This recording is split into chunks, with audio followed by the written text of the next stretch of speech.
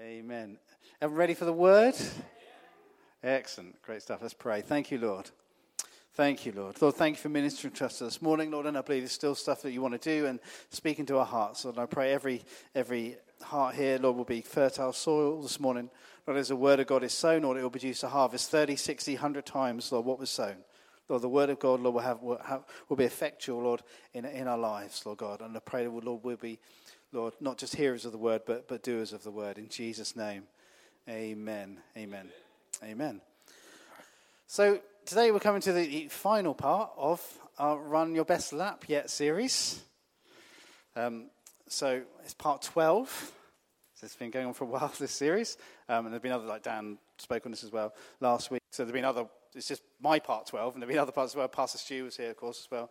At the beginning of May, I was talking about it as well. So it's been about 14 or 15 parts in total. But it's been a great series. I mean, it's amazing what you can get out of just one scripture. That's what's so amazing about the Word of God, isn't it? Is what you can get out of just that one scripture. You think how many scriptures there are. I couldn't tell you off the top of my head how many verses there are in the Bible, but what you can just get out of one. Does anyone know? Someone can Google it, look it up. It's a lot, isn't it? Thousands.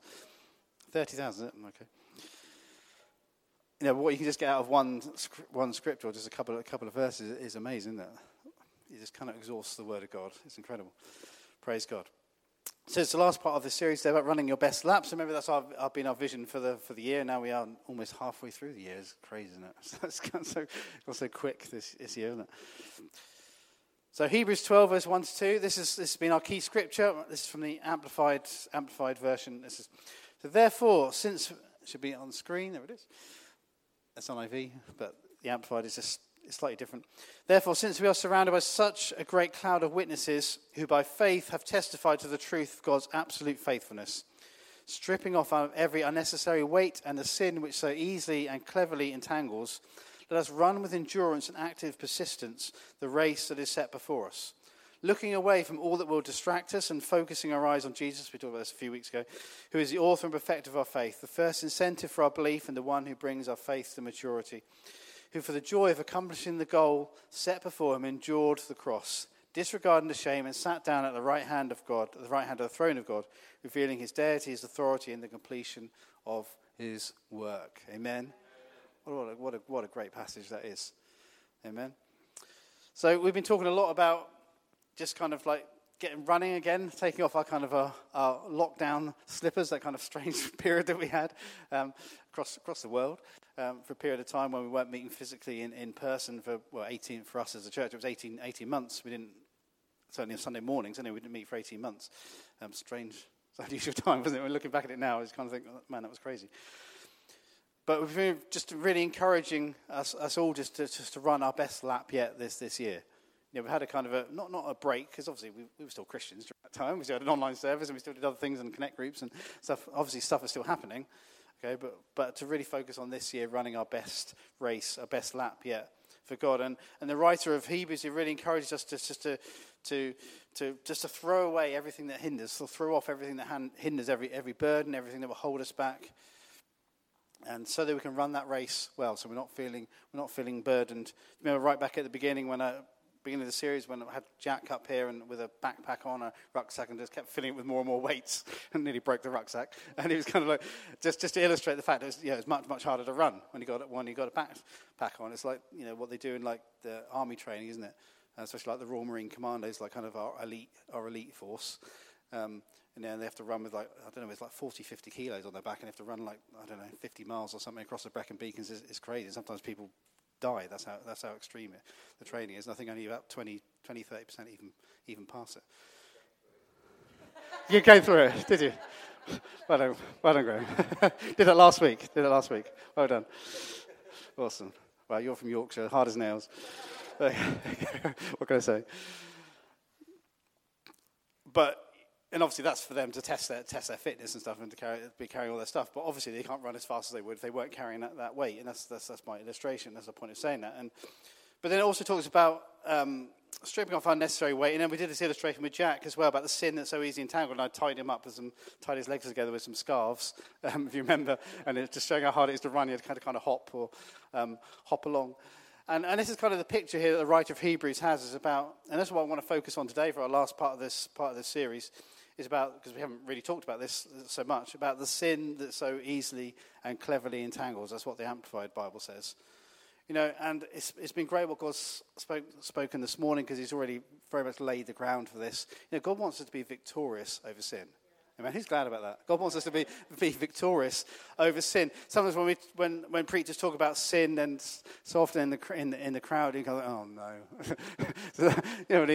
Let's be real. You can think, oh no, it's another preach about sin. I'm going to go home feeling terrible about myself. So that's the complete opposite of what happened this morning. Okay. No, Romans. I love Romans 8. Romans 8 makes it so clear there is no condemnation for those who are in Christ Jesus. So if you go away condemned this morning, you've missed the whole essence of the message. Okay, so that's all I can say on that. God does not want us to be condemned, but he does want us to be victorious over sin. So we need to just be real about this and deal with it, because God wants us to be victorious. And we can't do that in our own strength. Should we do it in our own strength? Absolutely not, no. But we can do it in the strength that God gives us. And obviously Jesus was the perfect example of that. Makes it very clear that Jesus was, I think it's in Hebrews, that Jesus was tempted in every single way, is what it says. Well, I just take that as read, as Jesus was tempted. He was tempted by women, he was tempted by power, he was tempted by money, he was tempted by fame. It says he was tempted in every single way. But Jesus was victorious in every way. Amen? He lived in complete victory, complete submission to his Father, and in total victory, and lived a perfect life, and had to live a perfect life, of course, to be the perfect sacrifice for us. Amen. So a couple of weeks ago, we talked about running with our eyes fixed on Jesus, the author and perfecter of our faith, and about the importance of not getting distracted in this world that's full of distractions, about not getting distracted. So let's not get distracted. Let's get back on course. That's what we talked about a couple of weeks ago, and I encourage you to listen to that and Dan's as well last week, which is great. So, one of the focus particularly on verse 2. So, as it says in the Amplified, stripping off every unnecessary weight and the sin which so easily and cleverly entangles us. I like the way that the Amplified has worded it here. The Amplified just kind of brings the original Greek writings to life in English. It's not just so easily entangles, it cleverly entangles us. And this is why we just have to be so aware, just aware of sin. And aware of the devil's traps, and the devil will try and trap us over and over again. Will try and trip us up. This is kind of the analogy here, isn't it? It's things that trip us up. It's something that stop us running our best race because we get tripped up, or if you think like a hurdles race, or fall over the hurdles. It's kind of that analogy that's been used to. So sin is so easily and cleverly entangles us, but remember, God wants us to be victorious over it. Amen? We don't need to fall into the trap of it easily and cleverly entangling us. But what we can talk about this morning is how do we do that? Amen? Praise God. So the Greek word there that's used for sin in this verse, the original Greek word is hamartia. There you go. Hamartia. And what it literally means, it means to be mistaken. It can mean to miss the mark, or it can mean to miss or wander from the path of uprightness and honor, to do or go wrong, or to wander from the law of God. So there's kind of like a whole meaning behind it and it fits with this whole analogy, doesn't it, of running a race, just like kind of wandering off. Jesus talks to them, doesn't he, about the narrow road that leads to life, and there's a wide road that leads to destruction. And we have to be so careful. I'm not talking about losing your salvation here, but we have to be very careful that we stay on the right path. Amen. And we're not wandering off onto some other path that God doesn't intend for us. And this is kind of the meaning of the word sin here. It's about wandering off the path of uprightness that God has for us, or missing the mark, or making mistakes. So God does not want us wandering off. God does not want us getting tripped up by sin or led down a wrong path. Amen. He wants us to stay on that path and that He has set out for us. Amen. Praise God. So, how do we avoid getting tripped up, entangled by sin that so easily and cleverly will try and trip us up? So, it's kind of I just want to lay some foundations for it first. So, the good news is that sin, if you're a believer this morning, sin has no authority or control over you. Amen. And I think you have to start with this point. You have to start at this place, because otherwise it can be like, well, I just need to try a bit harder. No. Again, that's missing the point. This isn't about trying harder. Okay, it's about living subject to the Holy Spirit in our lives, just in the way that Jesus did. Jesus didn't live a perfect life because he just tried hard. And there's much more going on than that. Everyone agree, right? But so often as Christians, we think, well, I'll just try a bit harder. Or try and do it through self-effort. And if you're going to do it through self-effort, inevitably, we're going to fall flat on our faces. Amen? Or try and earn some kind of righteousness. No, all our righteousness and the holiness that we have all comes through the cross, right? Everyone agree? Amen? You know, we are holy vessels. By definition, the Holy Spirit couldn't live inside a vessel that's not holy. Amen? So, you know, of course I believe in holy, what's often described as holy living, as in like living right for God. But at the same time, I think that sometimes has to be clarified. So it doesn't mean to say we're making ourselves more holy. Does that make sense? Or making ourselves more righteous. So I believe in holy and righteous living, but it's not in that. We're not making ourselves more holy or righteous. Does that make sense? Because all our holiness and righteousness all comes because of the cross. Amen. It's a free gift. Amen. So point number one, so sin has no, if you're a believer this morning, sin has no authority, has no right to have any authority or control over you. Now, it can have authority in your life if you give it authority, but as a principle, sin has no right to have any authority or control over your life. You know, our sinful nature, the Bible makes this clear, our sinful nature, our nature to sin is what we're all born with, and we inherited it from Adam and Eve, and I'm sure we all know the story. We inherit it from Adam and Eve, and it's passed down. It's what we're born with as babies, nature to do wrong. But our sinful nature was dealt with when we accepted Jesus. Amen? Our sinful nature was dealt with once for all. Our sinful nature was nailed to the cross. So we are now free from the power of sin. 2 Corinthians 5:17, and we talk about this loads as a church. But therefore, if anyone is in Christ, the new creation has come. The old has gone, and a new is here. This is what Paul was making very clear here. We're not the person that we used to be. The old person that we were, it was nailed to the cross. It's gone. It's dead and buried. That's why we have why baptism, and baptism is important. It symbolizes that, doesn't it? Our identification with Jesus' death and burial and resurrection. The old person who we are has gone, and we're now a brand new creation in Christ. And spiritually, we're brand new. Amen. Physically, we're still the same person, yes. And our mind, our will, and emotions, we're still the same. We haven't had a personality transplant, but spiritually, we're completely transformed. Once we were dead in our sins, and now we're alive to Christ. Amen. Ephesians 4, Paul writes this as well, Ephesians 4, verse 22 to 24. You were taught with regard to your former way of life to put off your old self, which is being corrupted by its deceitful desires, to be made new in the attitude of your minds, and to put on the new self, created to be like God in true righteousness and holiness. So Paul is talking about this more here, about this new self. We're not the old person that we used to be. Aren't you glad about that? Amen. I don't know what your past was like, and I'm not asking you to think about it and rake it all up in your mind, okay? But you're not that person that you used to be. Amen. You're a brand new creation in Christ. Doesn't matter what you've done, what your past was like. You're a new creation in Christ. Aren't you glad about that? God doesn't do half measures.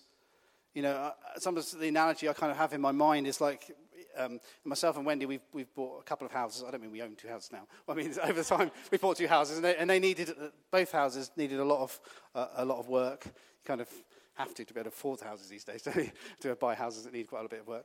Anyway, both houses need a bit of work, and a lot of work actually, in both contexts. And we spent a lot of time and I suppose money, I guess, investing into them over time to make them much nicer than they were. So they now look very different to the house that we're in. We've been in since 2008, 14 and a half years now. That's gone quick. Anyway, 14 and a half years. And it looks very, very different to the house that it was. It looks radically different. But sometimes we can think that's what kind of God does with us. And what I want to say to you this morning is that isn't even what God does. What God does, he's completely replaced that house. You know, there's parts of Britain, and just to keep this analogy going, there's parts of Britain, I think Liverpool, Swansea, and other places where they've done it, where there's kind of a lot of old kind of terrace housing. It's in a right old state. It's kind of like 100, 200 years old. And basically, instead of there's such a bad state, the easiest thing to do is just to flatten the streets. And some of you know, me and Wendy used to live in Swansea, and it was happening everywhere. They just flattened the entire street and just build new estates because it's just too expensive and just not worth renovating. You know, and that is what God's done for us. He hasn't even renovated our life. The old person of who you are has not been renovated. It's gone. Does that make sense? You get that analogy this morning? Okay, God hasn't done some sort of patch-up job just to make us all papered over the cracks, just to make us look better on the outside. The old person of who we are is gone, is completely gone, it's dead and buried. brand new house. To keep that analogy, the house of our life is brand new and looks great. And praise God for that. So Paul talks about the new self and our right to put on the new self, created to be like God in true righteousness and holiness. It's not, as I said earlier, it's not self-earned at all. It's a gift from God, and praise God for that. So that's kind of the first point, but it's a fundamental point to make before we kind of talk about victory over sin, is that sin has no right to have authority or control over us. If the devil's whispering that in your ear, the devil's trying to control you, he is lying to you. That's got my honest kind of assessment or honest answer to you this morning. He's lying to you if he's telling you that. He has no right to have any authority or control over your life. You're not his. You've been bought. If you're a believer this morning, you were bought at a price, a monumental price. Jesus paid the price so you could be redeemed. Did Adam and Eve give authority to Satan originally? Yes, that's true. And of course that went through the generations. But the devil and sin has no authority or control over us. Amen. You glad about that this morning? Praise God. So that's a fundamental first point, number one. This is another fundamental point, again, is that there is always redemption for sin. Amen? There's always redemption of sin. So firstly, sin has no right to have any authority or control over us. And secondly, there's always redemption for sin. So Hebrews 12, we've been reading, it talks about we're surrounded by a great cloud of witnesses. And that's talking about Hebrews 11. Of course, the Bible wasn't originally divided into chapters. It's just for us to make sense of it all and be able to find verses. Okay, so you have to remember that it's just like one long, these are just long letters. Okay, like the whole of Hebrews or Corinthians, 1 Corinthians, whatever it is, they were just long letters. And we've just divvied it up so we can find stuff easily, okay?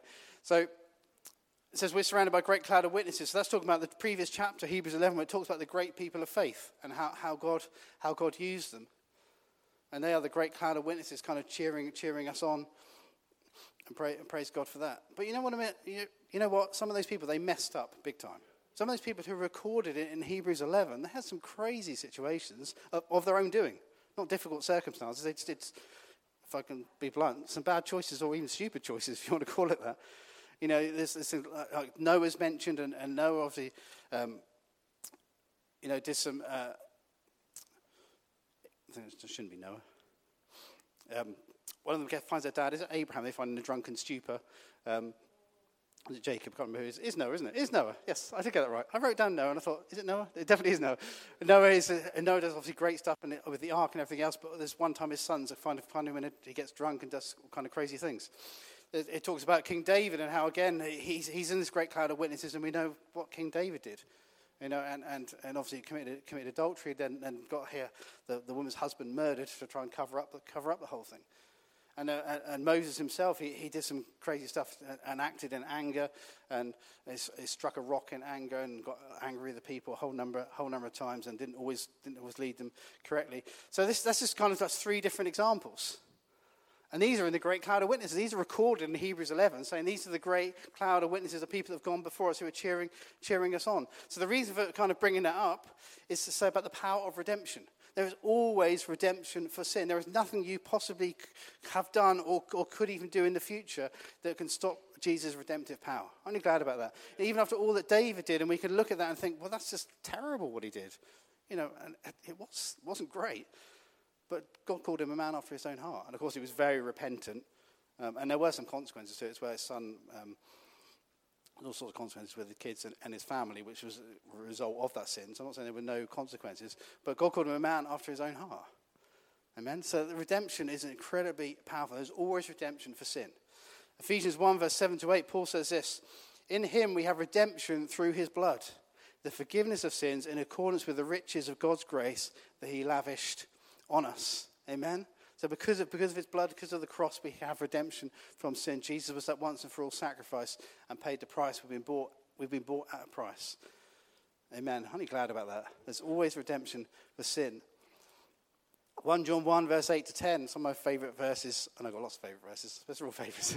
1 John 1, 8-10, says this, John writes this: if we claim to be without sin, we deceive ourselves and the truth is not in us. So it's important we understand that. But verse 9, if we confess our sins, he is faithful and just and will forgive us our sins and purify us from all unrighteousness.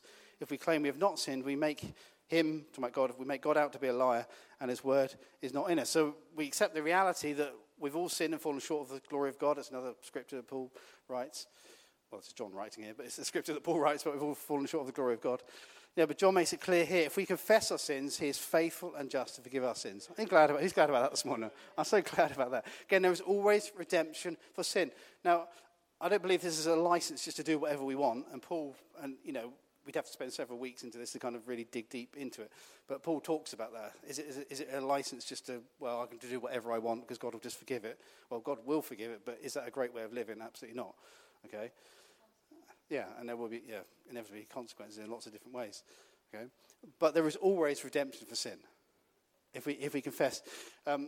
Pastor Colin Urquhart, who of course had a great connection with the church and passed away not that long ago, had a great connection with the church, and he, our last Empower conference was just before COVID, literally the week before COVID and everything kind of kicked off all around the world, especially in Britain. Anyway, and he spoke there, and what he talked about, it really spoke to me personally. What he talked about was a thing called the first minute. And what he talked about is when we pray, when we come to God in prayer, and maybe we've messed up, maybe we've done something silly, we've let God down, we've done something we shouldn't have done.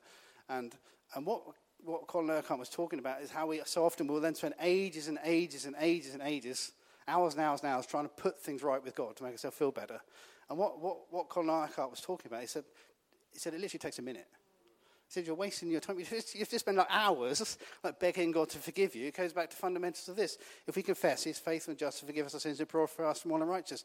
Spend a minute, put it right with God, accept God's redemption, and obviously mean it, and confess it, and put it right with God, and let's move on. Amen. And that's what Colin was talking about, and it really, really encouraged me. It's not waste. I don't mean it's in a blasé way, but let's not waste our time going over and over and over again, almost like beating ourselves, almost like they did in the Old Testament. They put on sackcloth and ashes because they messed up. That's the whole purpose of the cross, is to deal with all that stuff. Amen.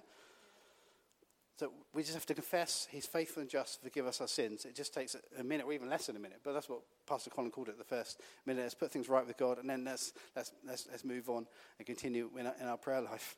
Amen. But he is so faithful and just to forgive us. So these are real kind of fundamentals to my third point, is that sin has no authority or control over us. There's no right to have any control or authority over us. And secondly, there's always redemption for sin. Amen. That's kind of laying the platform for how we're victorious.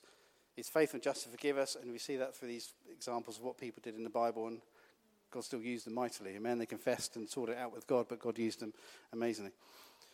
So point number 3 is the good news is we can live victoriously over sin. Amen. Praise God. I just want to read from Genesis 4, and this is the well-known story, the well-known account of Cain and Abel, the kids of Adam and Eve. And it says this, Genesis 4, verse 4 to 7. And Abel also brought an offering, fat portions from some of the firstborn of his flock. The Lord looked with favor on Abel and his offering, but on Cain and his offering he did not look with favor. So Cain was very angry, and his face was downcast. And if you read further on the story, you know that Cain ends up killing Abel because of his sheer anger. He was like jealous, but Cain didn't bring the right offering. So verse 6, then the Lord said to Cain, why are you angry? Why is your face downcast? If you do what is right, will you not be accepted? This is what I particularly want to focus on. But if you do not do what is right, sin is crouching at your door. It desires to have you, but you must rule over it. And of course, he does give into the sin and ends up killing his brother. You can read all that in Genesis 4. So we just need to wise up to this stuff. It's kind of my starting point on this. On we can live victoriously over sin. Is just to be aware, not feel condemned, not worry about it, not be scared of it, not to fear anything, but just be aware of what the devil does. That sin will always be crouching at our door. That is just a reality. And too many Christians, I'm not judging it anyway, too many Christians just aren't aware of this reality, or maybe even a bit naive to it, about what the devil will try and do and to lay traps for us. So sin is crouching at our door. It desires to, as God says there, was saying that, it desires to have us, but we must rule over it, and we can do that through the strength that God gives us. Amen? So we just need to be aware of that, just have our eyes open about this stuff. And what I want you to do is just to, now, you don't need to say anything, I'm not going to ask anyone what you're thinking, okay, so don't worry about that. Okay, but what I want you just to think about is just think about maybe one sin or or one temptation, one sin that you particularly struggle with? I expect there is. I'm not speaking this over anybody, but I expect there is. I can think of something in my own head. Think about one thing in particular that you struggle with. All the things that you could potentially do as a Christian and not do right. What's the one thing you particularly struggle with? Like I said, I'm not going to ask you. You don't have to put your hands up. Go down the front. Right, Josh, you're next. God didn't put your name into my head. Just in case you're wondering. Okay. I was just looking at you at the time. Okay. Anyway, but this is a reality, right? Let's be real about this stuff, and let's take it seriously. Remember, don't condemn ourselves, but take it seriously. So the reason I've got you to think about that one thing is because that's where the devil will bombard you and bombard you, bombard you and bombard you. So is this true or not? Right? This is where the devil will bombard you. So we just have to wise up to this stuff. Because remember, what the devil is trying to do, he comes to steal, kill, and destroy, is what Jesus said. He's trying to destroy your relationship with God. I don't mean he can take away your salvation, but you know what I mean? Damage your relationship with God, trip you up, get you to wander off course. And this is what we're talking about, overcoming sin, that sin that tries to entangle us up. 2 Corinthians 10, verse 4 to 5. And sorry, we'll come to that in a second. But what Paul talks about is the way to deal with stuff is to deal with temptation, deal with it at the root. Remember, we said earlier that Jesus was tempted in every single way, but was always victorious. Amen?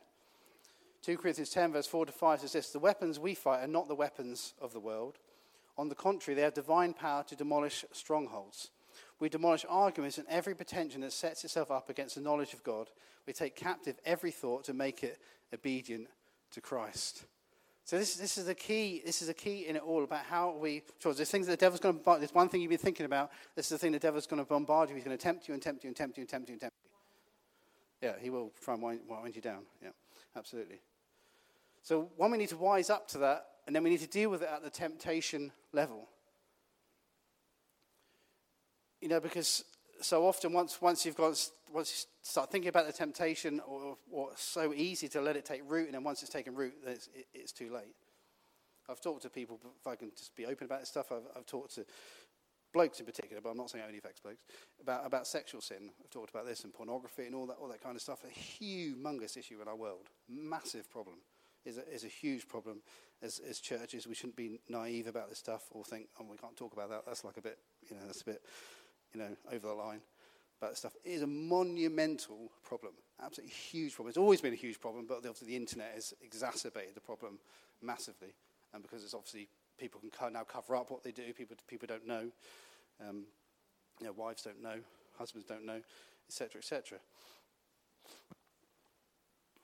Just wanted to read some stats. I don't want to particularly talk about pornography. Okay, it's not what the whole message is about, but it's just an example. Okay.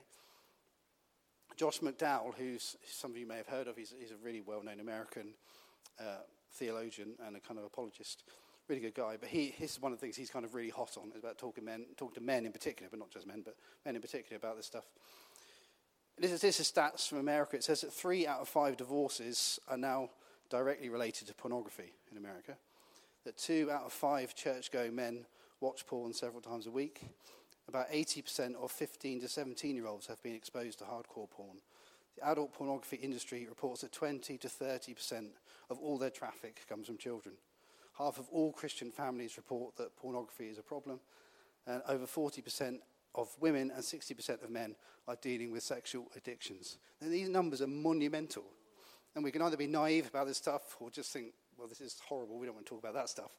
Or we can just be real, amen?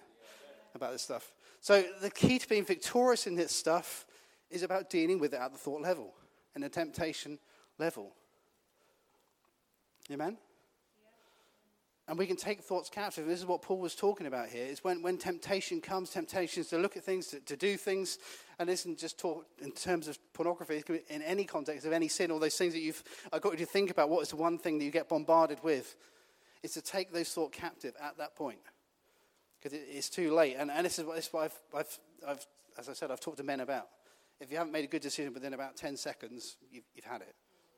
I don't mean you've had it as a Christian, but you know what I mean? You've had it in terms of being victorious in that situation. You've had it. You've probably got 10 seconds max, I'd say, because men are wired a certain way to look at certain, just in the way that they're wired. But it doesn't only affect men, as it said. It's up to 40% of women, is what American stats say. Anyway, we have to deal with at that thought level. So whatever the temptation, it may not be this particular thing I've just mentioned, but whatever it is, we have to take those thoughts captive. Amen?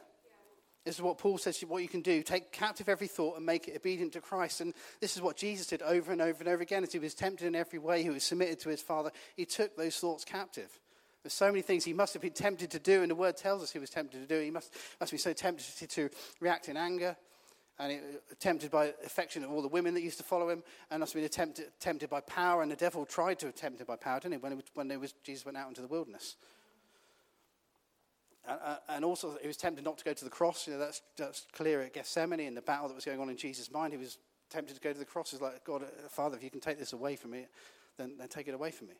But Jesus dealt with everything at a thought level. Because every sin or everything that ends up as sin starts with a thought. Does that make sense? Okay? So let's take those thoughts captive. So be aware of what the devil does. Be aware of what sin does. When those thoughts come, whatever the context of it may be, say those thoughts captive. Say, God, you're going to have to help me here. And let's be real about this stuff. This is what you're going to have to pray. God, you're going to have to help me here. There's the thought there, it's not good. It's bad if I don't make a decision quick, then I'm going to make a bad decision. And ask God to help you. Make it captive to Christ. Amen. Get your Bible out, place of worship, whatever you need to do, but get your focus on Christ. Amen. And you might need to be doing this over and over and over again throughout the day. And let's be real, you may. But it's the key to being victorious in Christ. And living subject to the Spirit. And I've talked about this before, but it's really important in this context about who is the boss in your life. Is the Holy Spirit the boss in our life, or is kind of our own soul the boss in our life? You know, I remember what I talked earlier about we're a brand new creation, but physically we're not, our body isn't a brand new creation. That would have been nice, wouldn't it? But it will be in heaven one day, okay? But our body's not a brand new creation, okay? And our soul, our mind, will, and emotions, that's an ongoing process of them being sanctified. They're not brand new. Like I said, you haven't had a personality transplant, okay? But spiritually, we're brand new. So our soul, our mind, our will, and our emotions, we have to continually make them subject to the Holy Spirit in our lives. We're going to live victoriously. You know, our soul is a poor master. It is. And our soul, our mind, our will, and emotions cannot be relied upon to make good choices. I'm serious. Now, here's a great example, real practical example. I'm not saying this because there's a few people away today. Okay, I'm just using an example. Okay, it's an example I was going to use anyway. Okay, but example of that would be you wake up on a Sunday morning, you've got a decision, do I go to church today, do I stay in bed, I could have a nice lie-in, do I go, or the sun's out like it is out today, I could go down the beach, we go down to Leap or Calshot and do something else instead. Now you're thinking that in your head, oh, that sounds nice. Get an ice cream, that sounds nice. Anyway. But, yeah, to our church, exactly. But generally, you have a choice to make, don't you? And your soul will not want to get out of bed. It won't. The soul will be like, I really could do with a nap. I'm so, or lying, I'm so tired. I've been working all week. I deserve it. These are all things your soul's going to tell you, right? I deserve it. It's not going to matter whether I'm at church or not. There'll be loads of people there anyway. It'll be fine. No one will even notice. And then you can start, other things will come into your head. Well, it doesn't matter if no one talks to me anyway. Why does it even matter if I'm there? Sometimes negative thoughts can come into your head. So your soul is a terrible master. Your soul cannot be relied upon to make good choices. When those temptations come, if we're soulish people, or carnal people, as the Bible would call it, if we're carnal or soulish people, and I don't mean not saved, you know, but carnal in the way we make decisions, or soulish, you're going to make terrible decisions. And I'm just being real about this stuff. You're not going to make good decisions. Because our soul is a terrible master. If someone, let's be real about this stuff, if someone cuts you up when you're driving, your soul is going to want to react one way, isn't it? Let's be real. Maybe they almost deserve it. You could kind of, on your head, you know, maybe they might have nearly caused an accident, but your soul will want to react a certain way. They'll want to swear, want to be angry, want to, I don't know, make gestures, follow them, annoy them, flash your lights at them. That's what your soul's going to want to do, right? So this is real or not? This is what your soul is going to want to do. So this is where your soul is a terrible master. But when we live subject to the Spirit, then we can have self-control. Of course, that's part of the fruit of the Spirit, isn't it? Self-control. And we can react differently. So this is the key to it all, is one, taking thoughts captive. When temptation comes, taking them captive, being aware that it is temptation, because sometimes we just can be a bit naive about it. Is aware that there's temptation there, there's thoughts there, dealing with them at that level, making them obedient to Christ. And also about who is the boss in your life. Is it our soul, or is it the Holy Spirit? Amen. And in that, we can live victoriously. Now, this doesn't mean to say we're never going to mess up or we're going to live perfect lives. We're not Jesus, right? I'm not saying we're going to live perfect lives the rest of our lives. There's still going to be times probably when we mess up. But we can live victoriously over sin. And remember, sin has no authority or power over you. Amen? And we can live victoriously over sin. The world is just doing what it does, right? We sometimes as Christians, we look at the world and you kind of think, it's getting darker and darker. Everything just seems so lost, and it is so lost. Yeah, but we don't need to get dragged into that. Amen. The Bible says that we're in the world, but we're not of the world. Amen. And we can live differently, and we can live like Paul talks about us shining like stars in the darkness. And sometimes we can. I think sometimes as Christians we can. If I can say this, I think we can focus too much on the darkness. Because the way I look at it as a pastor is this is more and more of an opportunity for us to shine brighter for Jesus. It's even more of an opportunity for us to show that there is a different way to live.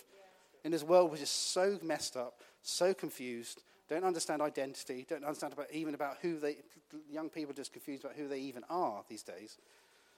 You can understand what gender, don't understand their purpose or purpose for their life, and all those kind of stuff. And not just young people, but particularly young people. People are just so confused, aren't they, these days? But what a great opportunity for us as Christians to say that actually there is another way. In this world, we're just so addicted to stuff like pornography and drugs and alcohol and smoking and kind of all those other things that aren't good. Or addicted to entertainment, or addicted to money, all that kind of stuff. We live in a world where half of marriages end in divorce, and that's just a reality. I think only 40%. I think 40% of marriages end within 10 years. I mean, if you've got more than 10 years, breathe a sigh of relief. Well done. You're in the 60%. Well done. Obviously, that's among non-Christian. That's among the society. Obviously, not amongst Christian marriages. But let's show a different way to live. I've noticed this in society. I'm not saying this to be arrogant anyway, but this just shows the reality. When I've said to people who weren't Christians, myself, went to be married for 24 years. They kind of look at you like they're like, what? 24 years? They're like, you don't look old enough. That's always nice. Opposite. No, but I was married at 22, which again is very young. We were dating at 20, married at 22. Very in this world, they were like, what in the world are you doing? You're 22. What do you get married that young for? How do you even know what you want in life? You know what I mean? So we've got this great opportunity to live different. I even correct people sometimes when people out in society they call Wendy my partner. I said, hang on a minute, she's not my partner, she's my wife. I said, I'm not in business with my wife. I want some kind of weird business partnership. They say, is this your partner? I said, well, if you mean is she my wife, then yes. And I've genuinely corrected them on that because I want them to understand that we're different. We live differently. We live into a different standard. It's not to judge the world, but it's just to show the world there is a different way. Remember, we're not judging anyone in this. Jesus made it clear, John 3:17, which often gets forgotten in the whole John 3:16 thing. It's for Jesus didn't come into the world to condemn the world, but to save the world through him. We shouldn't be condemned. Shouldn't be condemning the world. We'd all be doing this. We'd all be doing the same thing if we were in their position, right? Let's be real. We would. Amen. So we can live victoriously over sin. We can live a different way. Amen. And praise God for that. There's always redemption for sin. Sin has no authority, has no right to have any authority or control over us. Remember what I said right at the beginning. I don't want anyone this morning to go away condemned. You've totally missed the essence of this message if you're going away condemned. Remember, there's always redemption for sin, but you can be victorious. Maybe there's some stuff you've struggled with for years and years and years and years. What the good news is for you this morning, I categorically mean is you can be set free. Amen. Jesus said that he who the Son sets free is free indeed. If Satan's telling you, if he's whispering lies into your head that you're going to struggle with this forever, it's a lie from the pit of hell. He has no right to have any control or authority over you. Amen. You can be victorious in that, and I will pray for us all in a second. Amen. So let's be aware of what the devil does. Let's run our race well. Amen. As we've been talking about over the last 3 or 4 months. Let's run our best lap yet for God and continue that into 2023, which I'm sure will soon come round. Okay? Let's continue to run our best lap, but let's throw off all those things that hinder and the sin that so easily can entangle us. Let's not get tangled up in stuff. Amen. Now, also, just to say on that point, and the time is, I don't know what I'm looking at. I did that last week, didn't I? It's because the clock, they've used the clock for exams. I keep looking there, and there's no clock there. That's why I have to that's why I'm looking at my phone. I'm not just like looking at emails. look at the time. Okay. Anyway. But just the last thing to say on that is about last thing to say about living victorious is to talk about our responsibilities in God. And how as we grow in our responsibilities in God, then our choices become even more and more narrow. So I just want just to talk about stuff. I think it needs to be talked about. And I'm sure hopefully we're all in a position where we want our responsibilities to increase in God. We want to grow in God. But what I say to you is, as you grow in God, then you will get even more hammered. I don't mean drunk. Okay.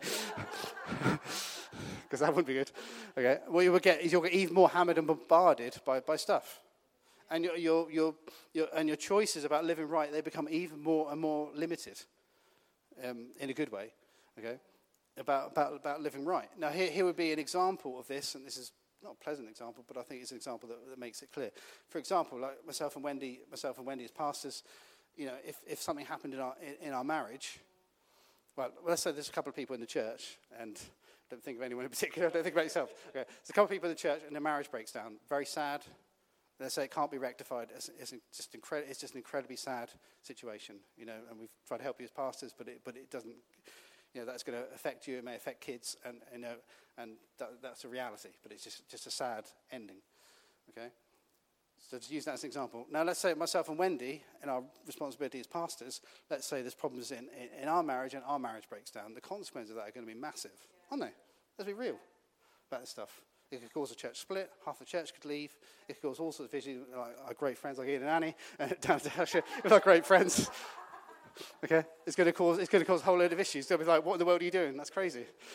It would cause a whole load of issues, wouldn't it? Does that make sense? So your higher responsibility goes in God. Now, if you take our senior pastors, Andy and Gina, if something went wrong in their marriage, I mean, the consequences of that would be astronomical. It would be huge.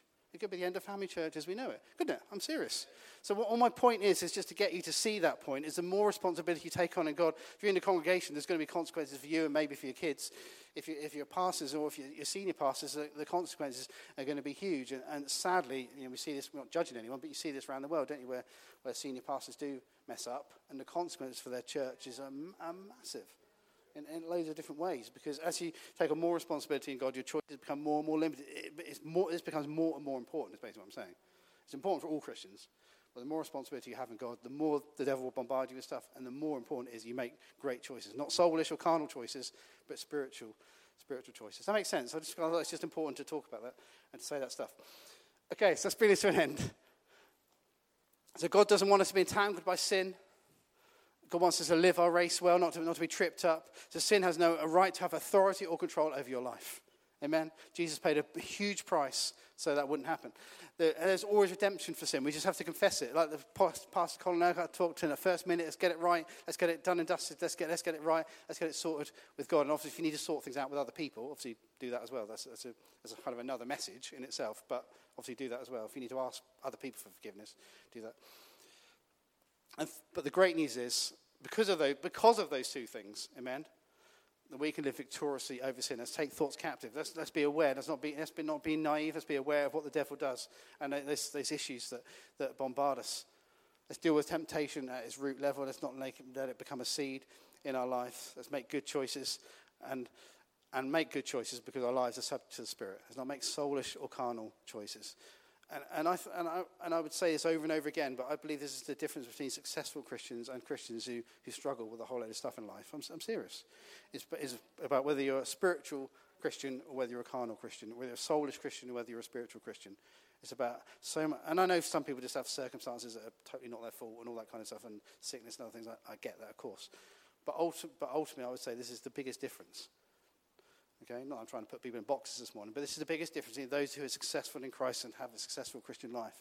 Is because they make great choices, great Christian spiritual choices. I don't care what the world does, don't care what the other person next to me is doing. This is what I'm going to do. It's like Joshua says, as for me and my house, we're going to serve the Lord. Everyone else can do whatever they want to do. Okay? That's up to them. But as for me and my house, this is what we're doing. As for me and my life, this is what I'm doing. These are the choices I make. I'm living subject to the Spirit. Amen? Let's all stand this morning.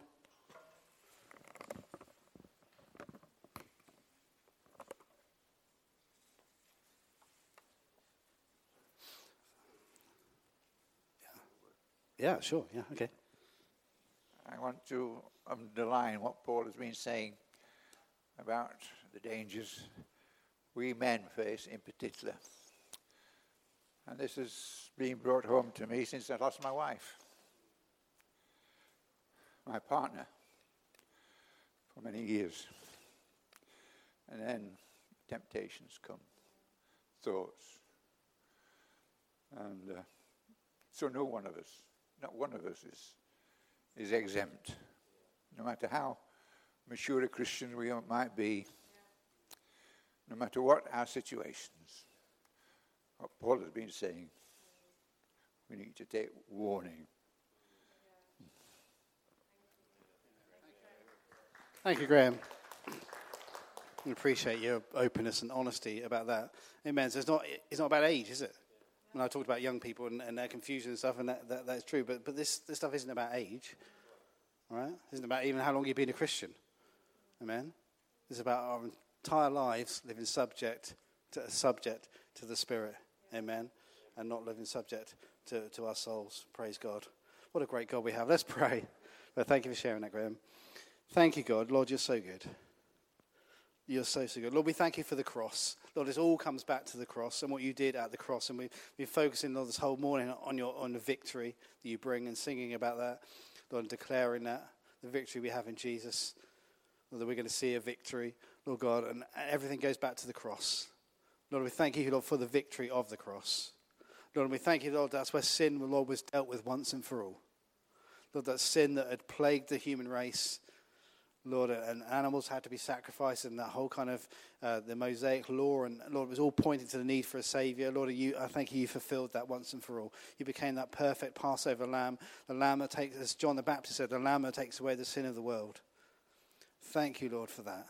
We dealt with sin, Lord, at its root level. Lord God, I thank you, Lord, because of that, sin no longer has any authority or control over us. It has no right to control us, has no right to enslave us in any way. Thank you, Lord, for the truth of that. Thank you, Lord, there is always redemption for sin. Lord, we always can find forgiveness in you. Thank you, Lord God, for that reality. Lord, I thank you that because of those two things, we can live totally victoriously over sin. Lord, we can live right. Lord, we can live righteously, and we know our righteousness comes from you anyway, but we can live righteous and holy lives, Lord God. We can take those things captive and deal with them, Lord God. Lord, we thank you, Lord, for that. Lord, I just pray, Lord, for anyone this morning that's struggling, Lord, with anything in particular, as I ask people, Lord, to think about things that they're bombarded with. Lord, and you know what they are. Lord, this is between you and them. It's not about anybody else. Lord, it's between you and them. You know what those things are. Lord, and maybe things, Lord, they've been struggling, Lord, for months, years, even decades. Lord, but I thank you, Lord, that he who the Son sets free is free indeed. Lord, and we just speak freedom, Lord, over their lives right now in Jesus' name. Lord, freedom from any addictions in the mighty name of Jesus. Lord, that you would set them completely free, Lord God. Lord, if there's any kind of just strongholds they've allowed into their lives, we just command those strongholds to be broken in the mighty name of Jesus. And we speak freedom, we speak wholeness over them in Jesus' name. Lord, and I pray, Lord, you will strengthen everybody here, Lord God, that we will take those thoughts captive. Lord, that we'll wise up to the devil's schemes, Lord God. That we'll be aware, Lord, the devil comes to steal, kill, and destroy, and that's his goal for our lives. Lord, I thank you that you came to give us life and life to the full. Lord, I pray we just be aware of Satan's schemes. Lord, that we haven't had time to talk about it this morning, but to wear the armour of God. Lord, to take up the shield of faith, Lord, that stops all the fiery darts of the evil one. Lord, to take those thoughts captive, Lord God, at a thought level, Lord God. Lord, and to live subject to you. Thank you, Jesus. You are the perfect example of how to live right and to live a life, Lord, submitted to the Spirit. Lord, we don't want to make bad decisions. We don't want to make soulish decisions, Lord God. Thank you, God. Lord, help us make spiritual decisions. Lord, we want to live differently, Lord God. May we not be influenced by the world, be in the world, but not of the world. Whatever the world does what it does, Lord God, but we want to live the way you want us to live and to run that lap well, to run our race well, not to be tripped up, entangled, hindered in any way, and to keep our eyes fixed on you, the author and our perfecter of our faith, in the mighty name of Jesus. Thank you, Lord. Amen. Amen. Amen.